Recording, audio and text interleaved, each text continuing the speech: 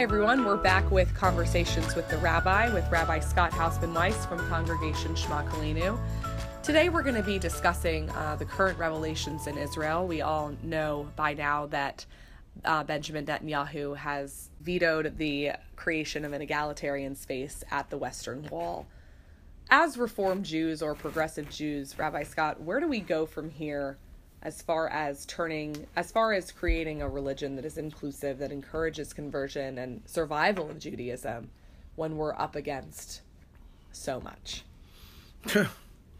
That's a great question. The $1 million question. Yeah, I would. Do I have can I call a lifeline? Yes, absolutely. This stuff's really hard, Laura. I mean, it's really hard because on some level, when you ask, for example, about survival, for me, while I do believe that the Jews have been incredible survivors against all odds throughout history, I'm always wary of what I call the sort of survival mentality. Because once you're stuck in this mode of, well, how do we survive? Or how do we survive this or that or the other? You narrow and narrow and narrow your choices of what it means, to survive as a Jew. And I think that the powers that be in Israel are very much stuck in a survival mentality that is incredibly narrow and incredibly incapable of looking beyond themselves. If you look at the history of Jewish law with regard to conversion, the very, very, very incredibly extreme requirements that that certain Orthodox Jews require today, and particularly the leaders in Israel, they are so much more than they ever were in when you look at the history of Jewish law. Mm-hmm. And even if that becomes how some people perceive what it means to be a Jew, it's never been in our history monolithic in terms of having only one very, very narrow way into becoming Jewish. So it's awful. I mean, plain and simple. I have no qualms of saying it. It is awful what Prime Minister Netanyahu has done. I think it's a strange political world we're living in that has allowed him to do it and also openly admit that he was forced into this in order to maintain his coalition. But in addition, the next thing on the chopping block is this issue about conversion and who gets to decide who converts to Judaism. And what's brought this whole thing so close to home for all of us is this recent revelation that the Israeli government listed 160 rabbis throughout the world whose letters of affirmation that individuals who are born Jewish are indeed Jewish, that those rabbis' affirmation will not be accepted. To say nothing for what those rabbis or other rabbis have written to confirm the Jewish identity of people who have converted to Judaism. And then to see Rabbi Joseph Radinsky on that list, I mean, it is so appalling. I moved here about 5-6 years ago, and I had the great honor and privilege to have met and spent time with Rabbi Radinsky. I certainly didn't know him as long as everybody who've been, who are Houstonians. But the most pristine reputation. I mean, the man was so kind and so generous and so open and so caring, so committed to, and this is the piece that the Israeli government doesn't understand right now. He was so committed to Klal Yisrael, which is a term that refers to all of Israel. I always loved the rabbinic teaching that says that we shake the lulav and etrog with the lulav and the etrog and the myrtle and the willow, because each of these 4 items, when brought together, that's how then one fulfills the mitzvah of shaking the lulav and etrog. And the rabbis teach that each one of these four pieces is representative of a kind of Jew. There's a Jew who has Torah study and good deeds. There's a Jew who has Torah study only. There's a Jew who has good deeds only, and then there's a Jew who has neither.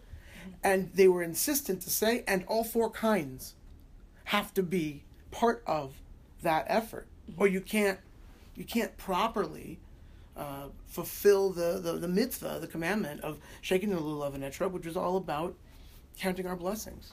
Are you concerned that with this revelation with Rabbi Rudinsky, that as these things continue to unfold, there's going to be a possible lack of respect going forward for these kinds of traditions, these kinds of, are we going to say, are we going to say that,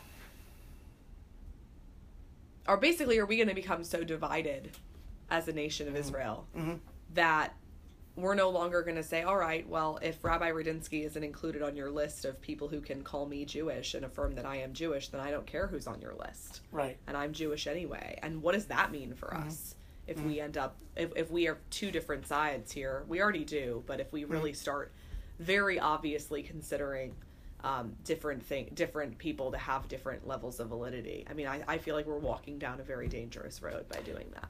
I absolutely agree. And this is, if you're a watcher of Israeli history, this is only yet another attack, on the unity of the Jewish people. The reality is that 70% of Israelis call themselves secular.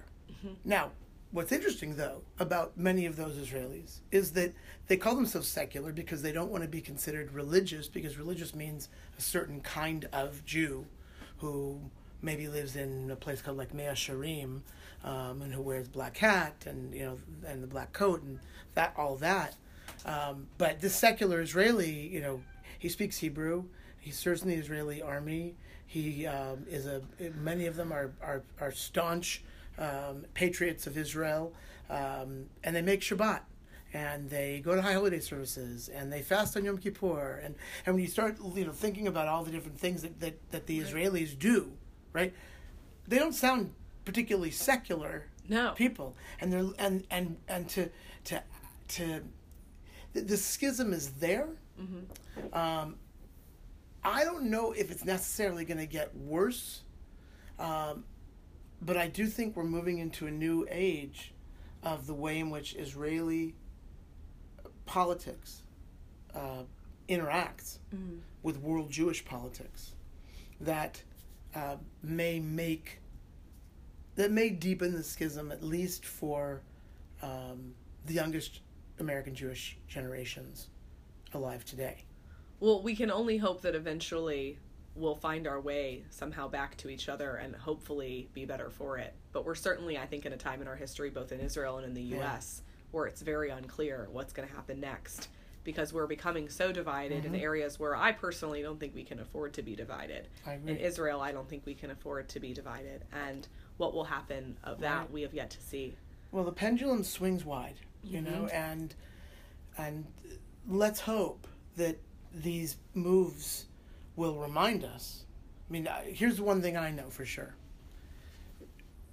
It may take a while, but when an extreme effort, usually a religious extreme effort, is expressed and is using law and power to control broader parts of society that it doesn't inhabit, it's the beginning of the end of that group's hegemony, right? It's the beginning of the end, because the moment you start having to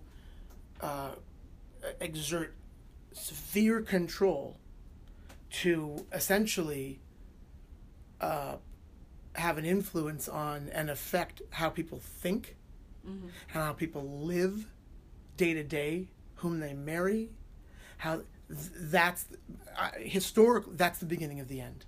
So it may take a while, but I do not believe that that Shas will be able to remain in power, because the narrower your base, the more much more likely it is that you're going to fall over. Amen to that. That's all the time we have for today. But if you want to hear more, please join us next time and subscribe to our podcast, Conversations with the Rabbi, and leave us a review. Let us know your thoughts and share the word with your friends. We'll hope you join us next time.